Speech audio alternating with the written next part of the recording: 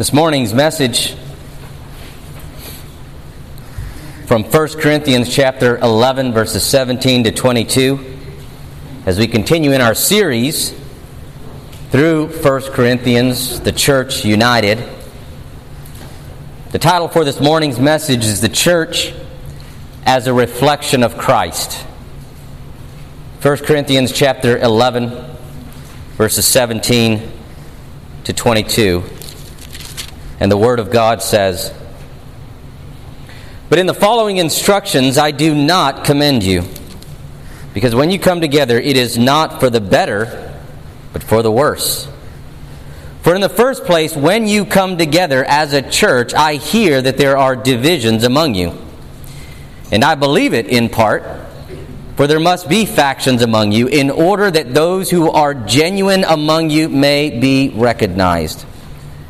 When you come together, it is not the Lord's Supper that you eat.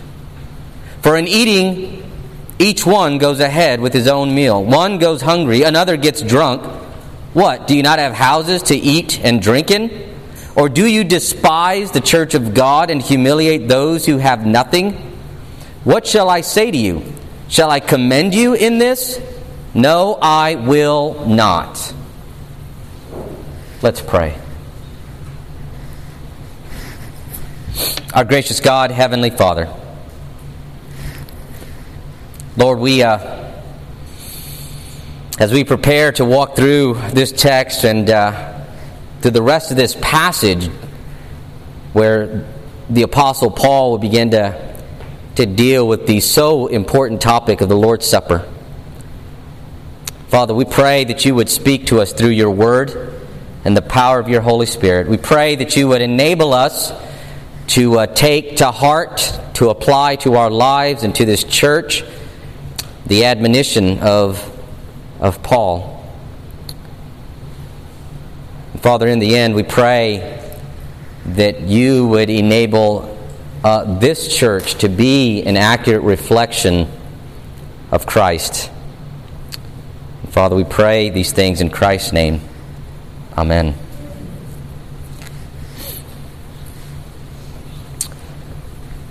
The church is not a club. The church is not just another Rotary Club. It's not the Moose Lodge. It's not the Elks Lodge. Or any other kind of club or lodge or membership group or organization that you might find out in the world that you could be a part of. The church is not just another non-profit organization that seeks to serve the community and thereby enable us to feel good about ourselves and to boost our own self-esteem at night so that we sleep well at night. The church is not just a place where you can see your friends and swap stories and catch up on your week. And the church is not just a place where you can receive free counseling for your marriage, for your kids, for your dog, or whatever the case may be. Although, certainly, that is a ministry that churches need to be a part of, and counseling is always available for free from me for those who desire it or need it. But at the end of the day, the church is not an organization. The church is an organism. The church is a living organism. Scripture will make that clear as we go into 1 Corinthians chapter 12. In a few weeks, we'll begin walking through chapter 12. And what we'll see there is that the church is the body of Christ. And when Paul writes about that in 1 Corinthians chapter 12, and we'll talk more about that when we get there, when Paul argues that the church is the body of Christ, he is not just using metaphorical language. He is not just being poetic. He's not just using the human body as an illustration for the church, but rather Paul believes and understands that in a spiritual sense, and when I say that, when I say in a spiritual sense, right, don't think, oh, well, see, it's only spiritual, therefore it's simply metaphorical. No, because anything that is spiritual is reality. The spiritual world is real. God is spirit, yet God is just as real as you and I are. He's just as real as this podium is. Demons and angels are real. So to say that something exists in a spiritual dimension is not to say that it's not real, or that it's only metaphorical, or that it's only illustrative of something else. Paul is going to argue that the church, in a spiritual and real sense, is the body of Christ. He'll say just as much in places like Galatians chapter 2, verse 20. There Paul says, "It is not I who live, but Christ who lives in me. And the life that I now live, I live through Christ." Paul says it's Christ who lives in me. Christ indwells every believer by the power and the presence of the Holy Spirit. Yes, I understand, and hopefully you do too, that Christ remains in bodily form, seated at the right hand of God the Father, but Father, Son, and Holy Spirit are one. The Holy Spirit is, we have a spirit. The Holy Spirit is the Spirit of God. The Holy Spirit is the Spirit of Christ. That Holy Spirit indwells every believer, hence Christ indwells every believer. Paul learned this during his Damascus Road conversion. Most of you are familiar with that story. Paul is going to Damascus to arrest Christians, seeking to persecute them. Christ, the risen Christ, appears to him on the Damascus Road, and he does not say to him, "Paul, Paul, why are you," well, he says, Saul, Saul, why are you persecuting my followers? He doesn't say that. Why are you persecuting my church? Why are you persecuting my disciples? He says, why are you persecuting me? For a brief moment, I just have to imagine Paul scratched his head and thought, "You're dead. What do you mean, you? We killed you." I think that's where Paul's ecclesiology began to develop, and he began to understand that all believers are in fact the body of Christ. For this reason, the world holds the church to a higher standard, and they should. They should hold the church to a higher standard. Because, companies, business companies out there in the world, they can engage in all kinds of activities. They can do things that will upset people. And sometimes people will even protest and boycott the company for a short time, but it doesn't usually last forever. Many of you have heard of what happened with Anheuser-Busch. That's old news. But we now know that they are bouncing back. Celebrities have been photographed who came out against Anheuser-Busch. They're now drinking Bud Light again. Why? Because they love their beer.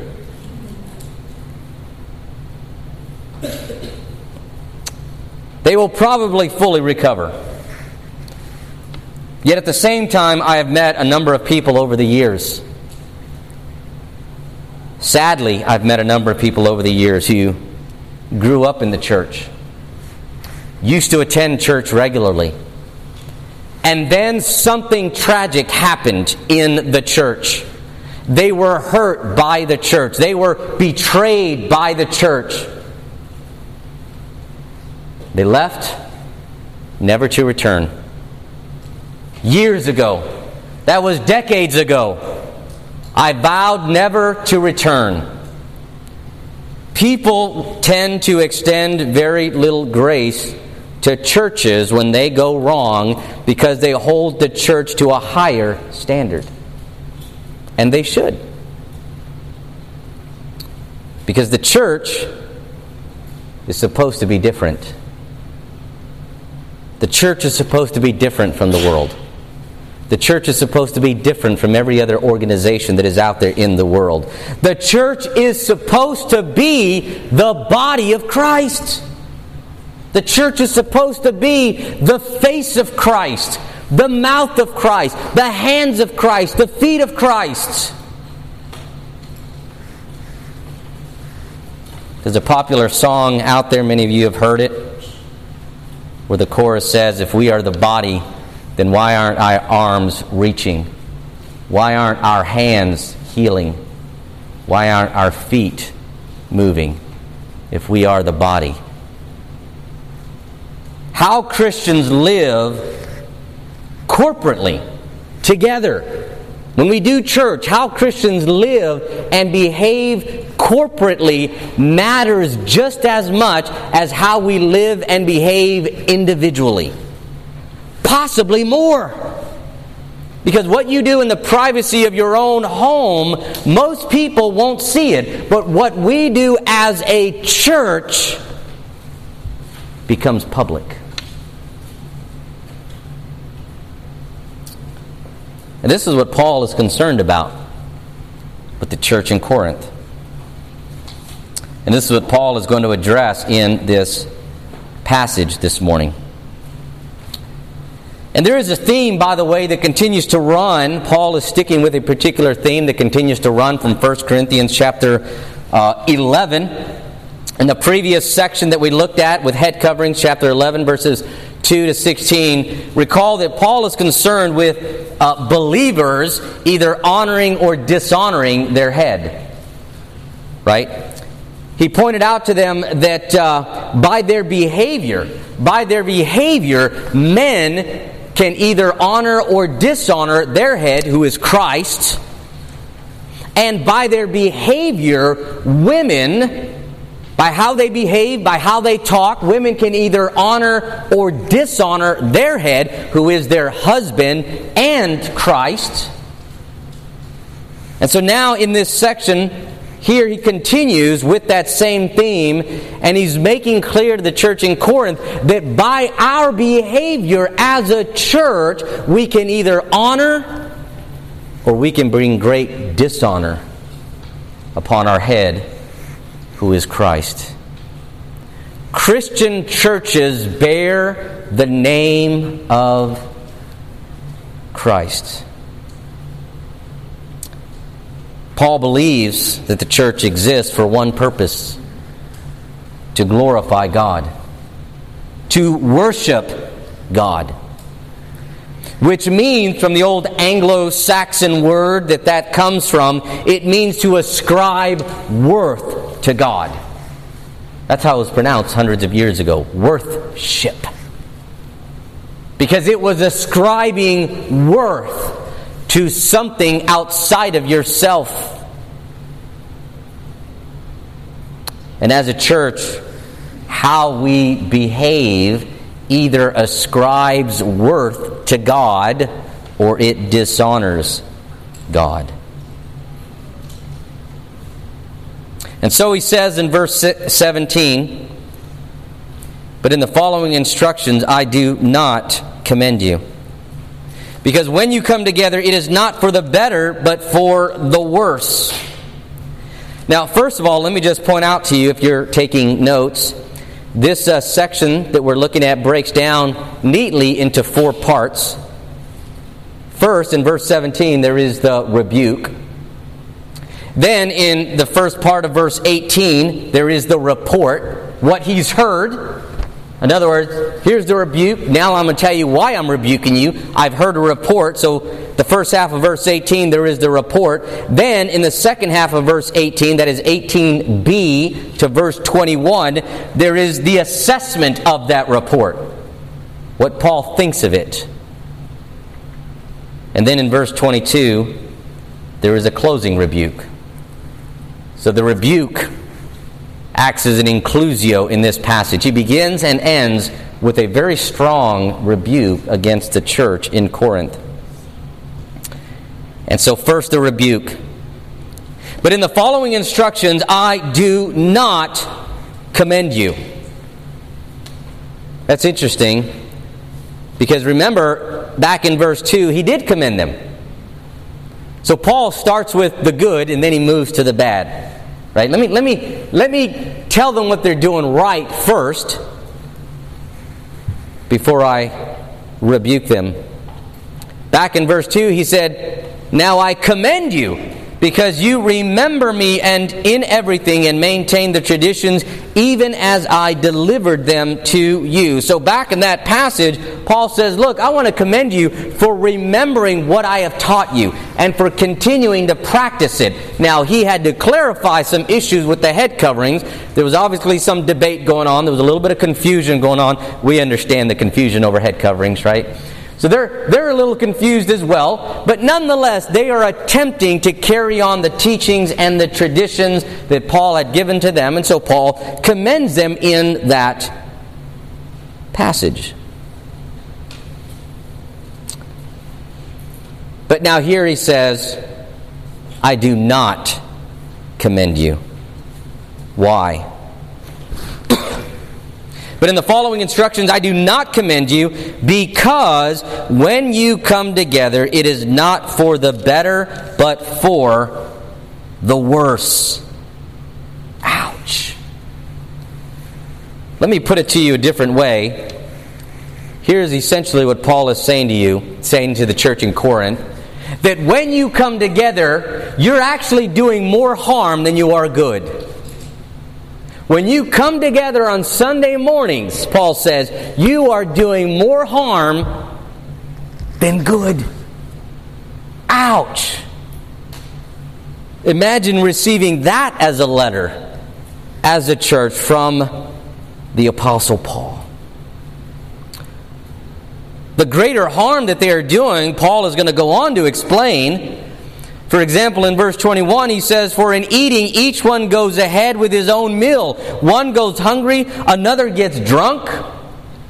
I mean, they're just coming together for some sort of chaotic, debauchery kind of party that is happening, and there is no reverence in what they are doing. It is selfish what they are doing.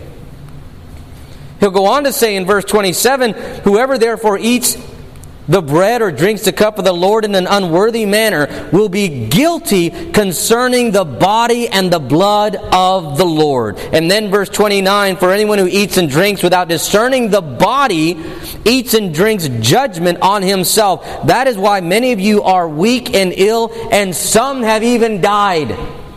Quite literally, Paul says, you're killing people. People are dying because of what you're doing on Sunday mornings.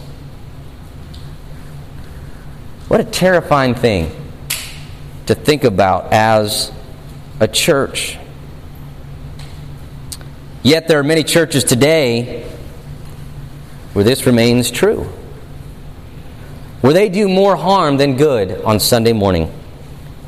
Churches that are not welcoming to visitors, standoffish, ignore them, we don't know you. We're used to being around our friends. Churches that are judgmental about what a person is wearing when they walk into church or the color of their skin is just wrong. Because if we are the body of Christ, we must be loving, welcoming, warm to everyone who walks in the door, regardless of what they look like, regardless of what they're dressed like, regardless of the color of their skin, regardless of what they might smell like.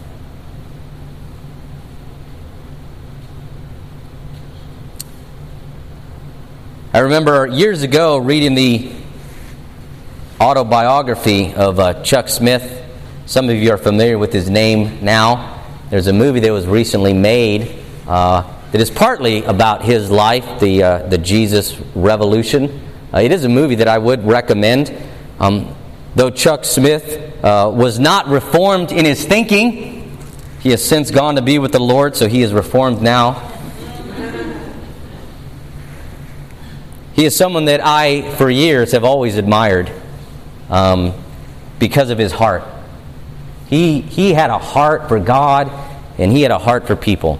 And one of my favorite scenes in that movie that is in the book I read years ago, probably some 20 years ago, about his life, is he ministered. God used him to reach out to the hippie subculture, the group of people that no one else would talk to. Long hair, dirty, didn't wear shoes, and churches would shun them, sadly. And Chuck Smith reached out to them and invited them into his church. And many of his elders were upset by the fact that he was doing this. One even verbally said to him, "They are ruining the carpet by coming in here with their dirty feet." Really? So for the next several Sundays after that, Chuck Smith in his coat and tie stood outside the church at the front door with a bowl of water. And as each hippie walked in, he had them sit down and he would wash their feet one by one. That's what it means to be the face of Christ. That's what it means to be the body of Christ. This is what the church in Corinth is not doing. And so now Paul gets to the reason for his strong rebuke. He says in verse 18, "For in the first place, when you come together as a church, I hear that there are divisions among you." So here's the report. This is what I'm hearing. It's being reported to me that there's divisions within the church. And of course, we know that there are divisions within the church, right? Paul starts the letter that way. He says back in chapter 1, verses 10 to 13, "I appeal to you, brothers, by the mercies of the Lord Jesus Christ, that all of you agree, and that there be no divisions among you, but that you be united in the same mind and the same judgment. For it has been reported to me by Chloe's people that there is quarreling among you, my brothers. What I mean is that each one of you says, I follow Paul, or I follow Apollos, or I follow Cephas, who is Peter, or I follow Christ. Is Christ divided? Was Paul crucified for you, or were you baptized in the name of Paul?" He'll revisit this again in chapter 3, verses 1 to 4. "But I, brothers, could not address you as spiritual people, but as people of the flesh, as infants in Christ. For I fed you with milk, not solid food, for you were not ready for it. And even now you are not yet ready, for you are still of the flesh. For while there is jealousy and strife among you, are you not of the flesh, and behaving only in a human way?"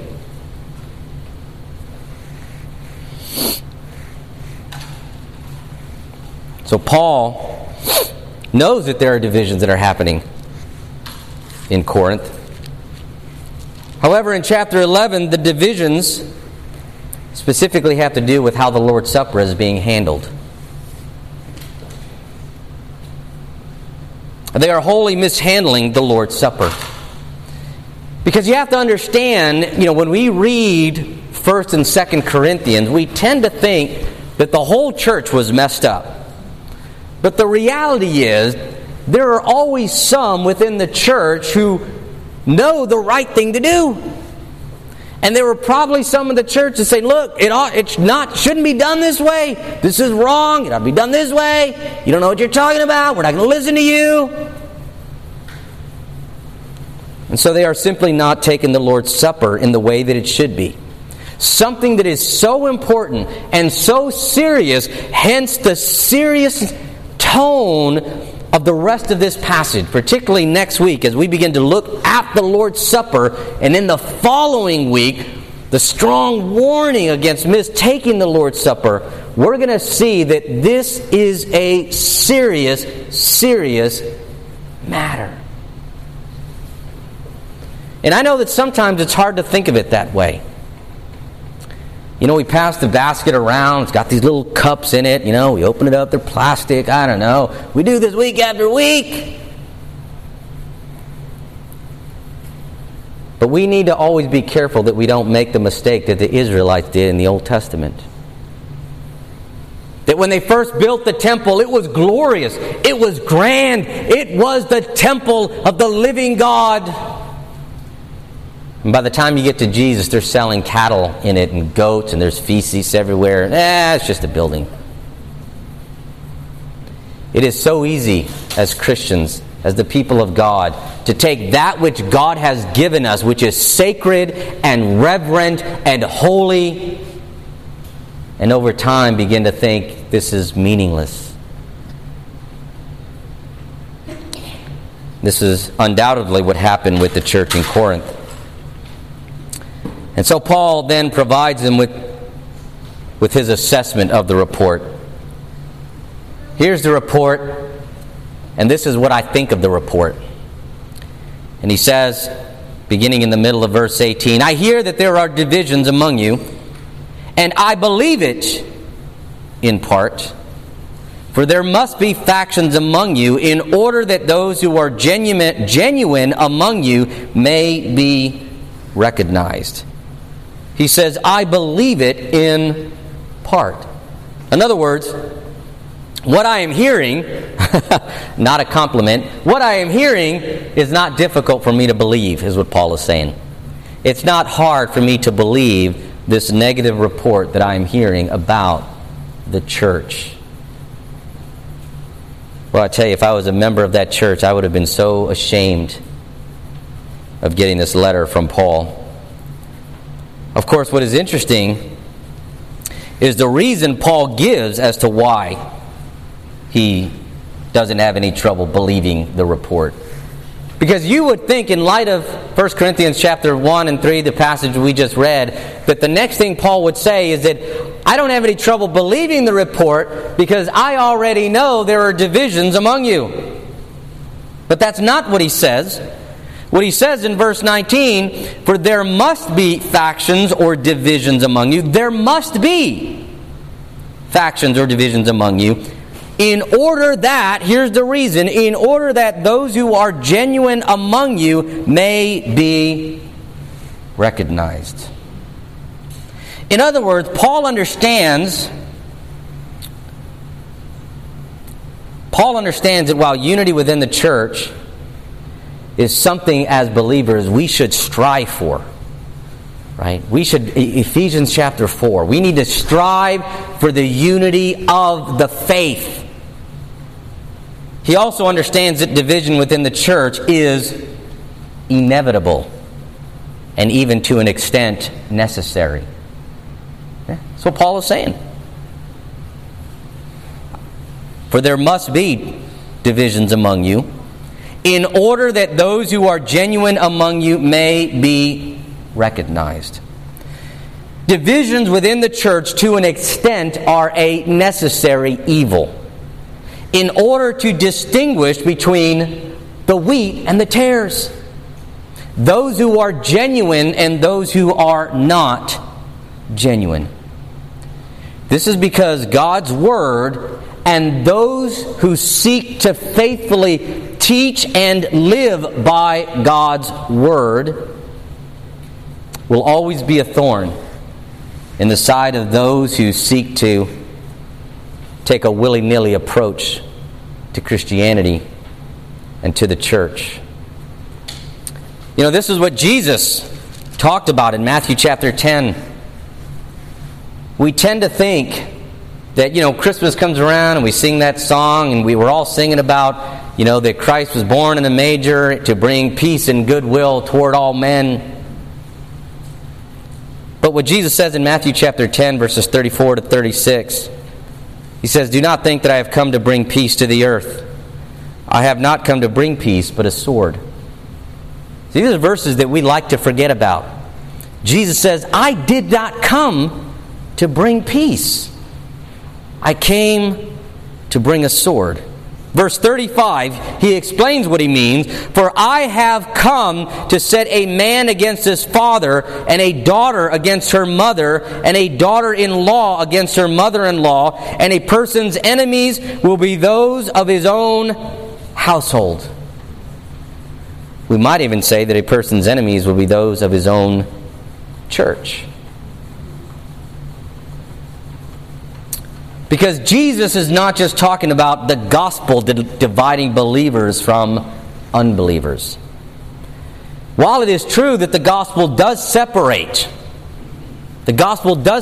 true believers from those who are antagonistic toward the gospel, those who are hostile toward the gospel, there are, and I have known in my life, many unbelievers who profess to be believers and have no problems claiming to embrace the gospel for themselves.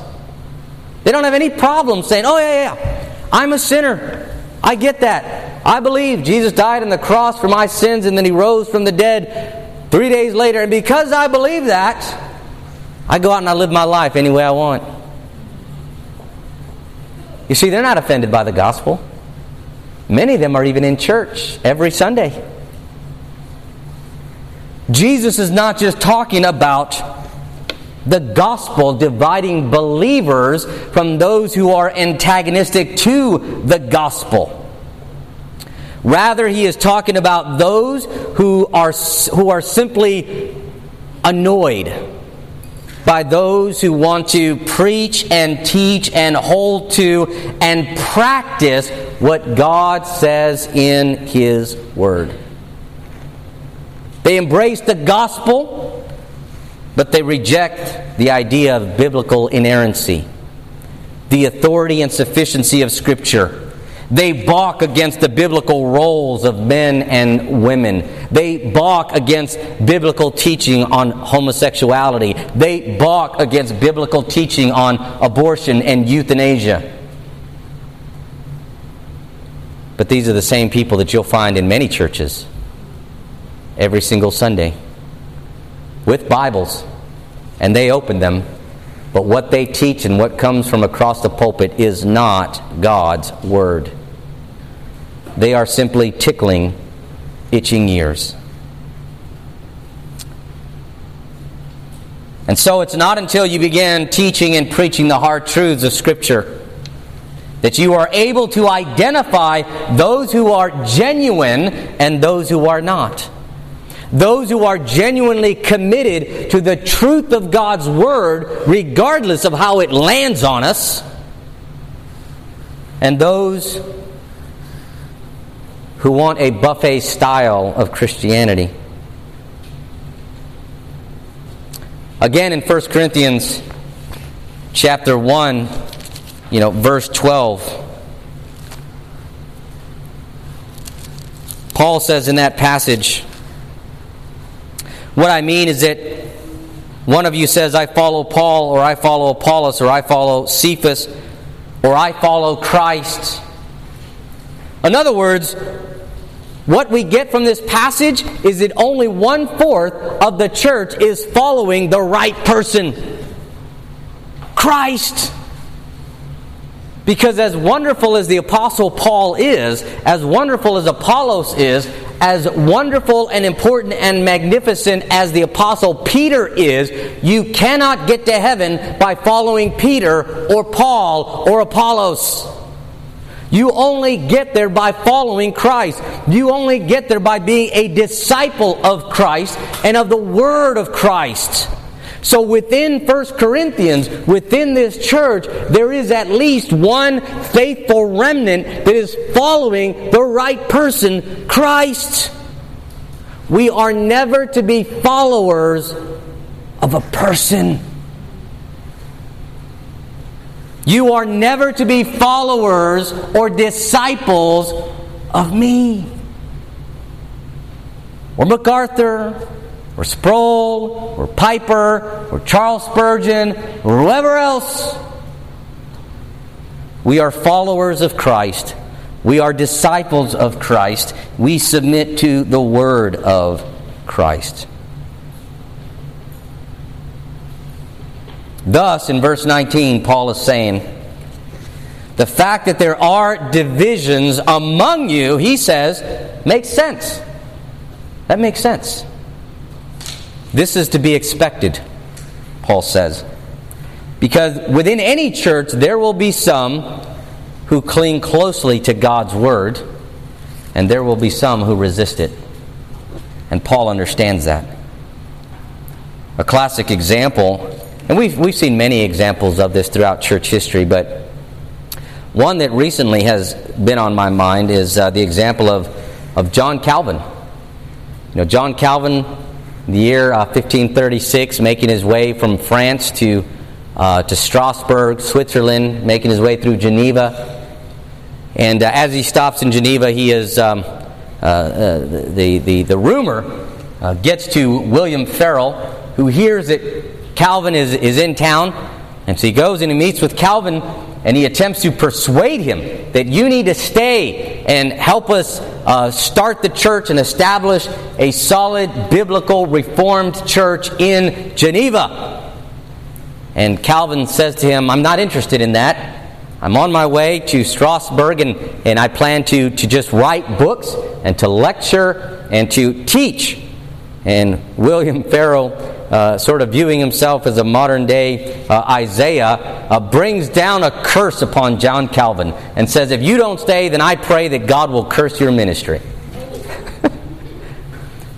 John Calvin relents, and he decides to stay and to pastor and to establish the church in Geneva and to preach solid biblical truth from God's Word. And 2 years later, the church removed him. Without even a church trial, they said, you're fired. Get out. Go somewhere else. So he leaves. Interestingly enough, about 4 years later, they ask him to come back when the church is just simply falling apart. And he does. He does. But the thing they didn't realize about John Calvin is that he was going to preach the truth of God's Word, regardless of how it landed on the hearers of the church, and regardless of the ramifications that may happen to him. Interestingly enough, the reason they ran him out of town, if you're wondering, the big reason that rubbed him the wrong way is that he wanted to withhold the Lord's Supper from members of the church that were living in open sin. Imagine that.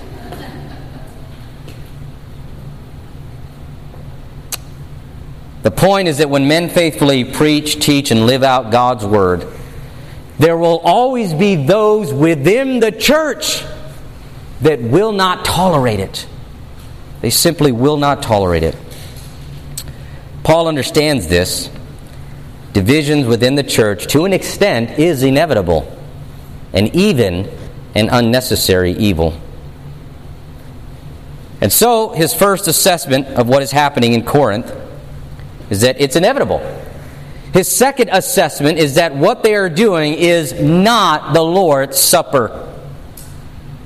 Listen to the sarcasm. Paul is using sarcasm here. He's actually quite fond of it.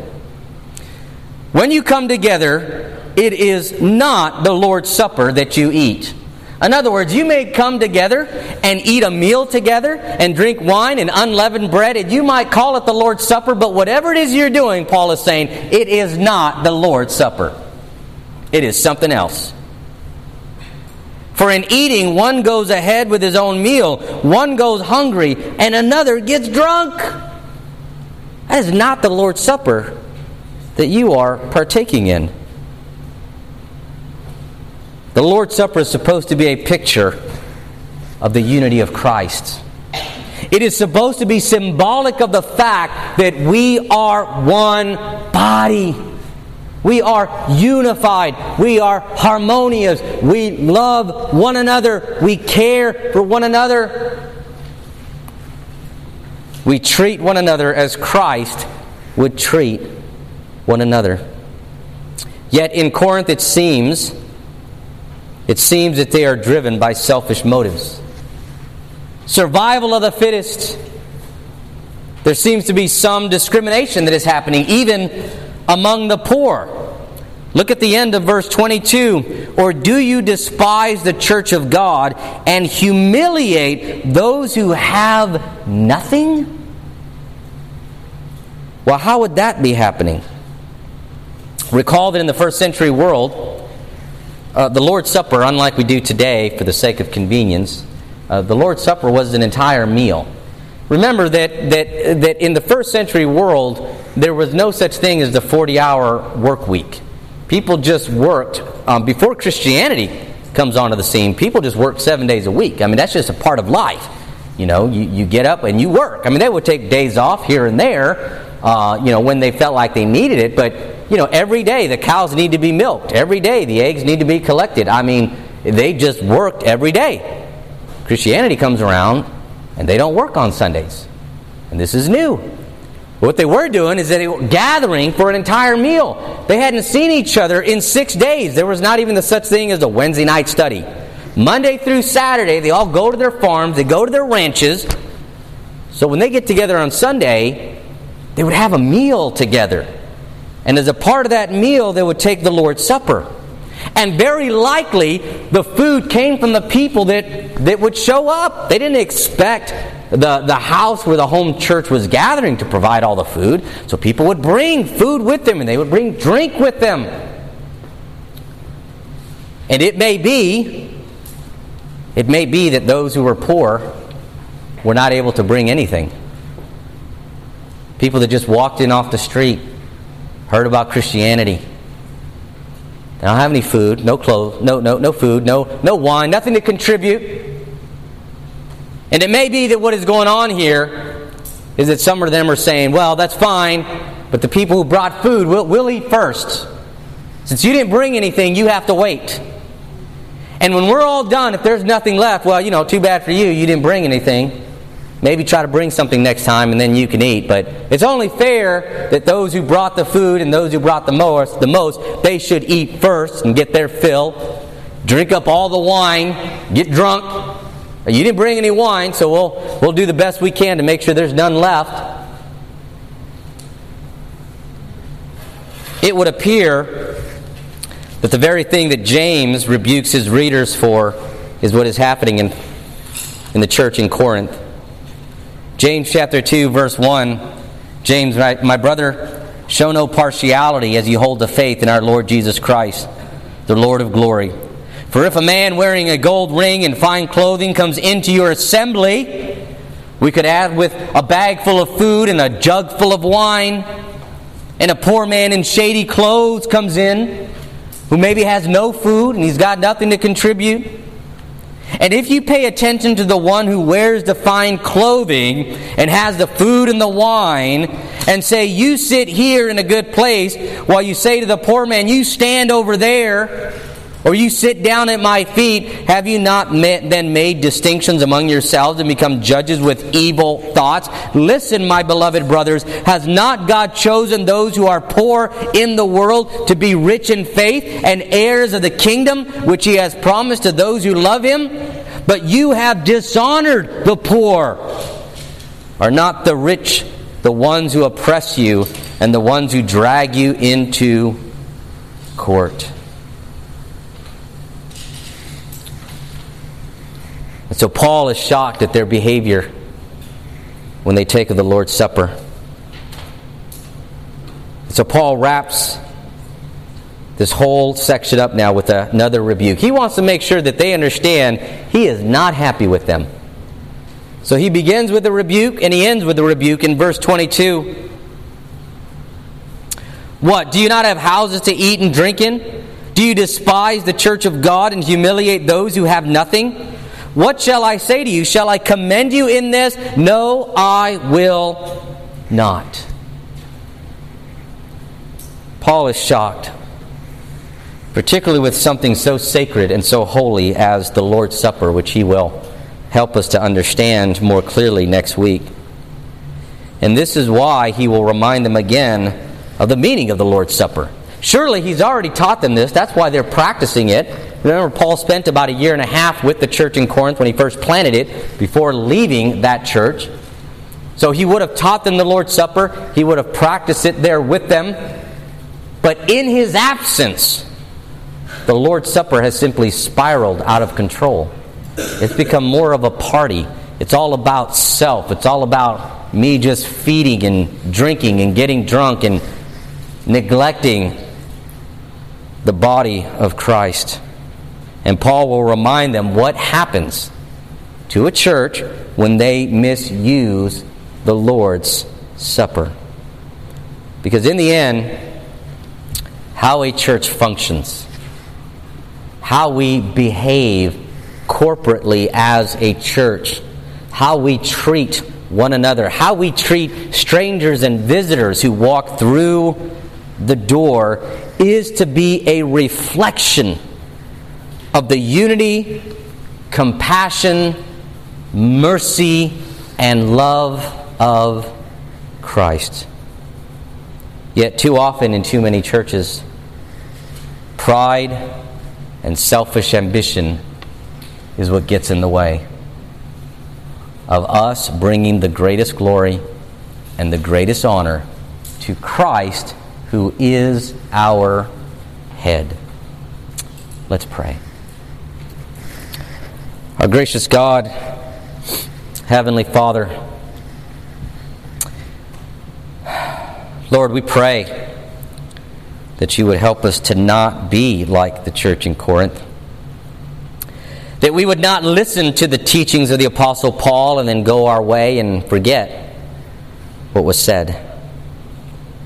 Lord, we pray that this would always be on the forefront of our minds, that we are the body of Christ. We are to be the face of Christ and the hands and the feet of Christ, not only to the world outside, but to one another as well.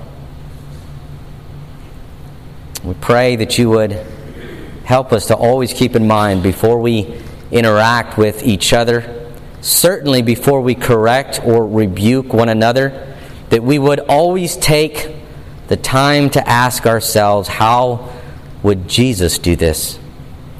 How would Jesus correct this person?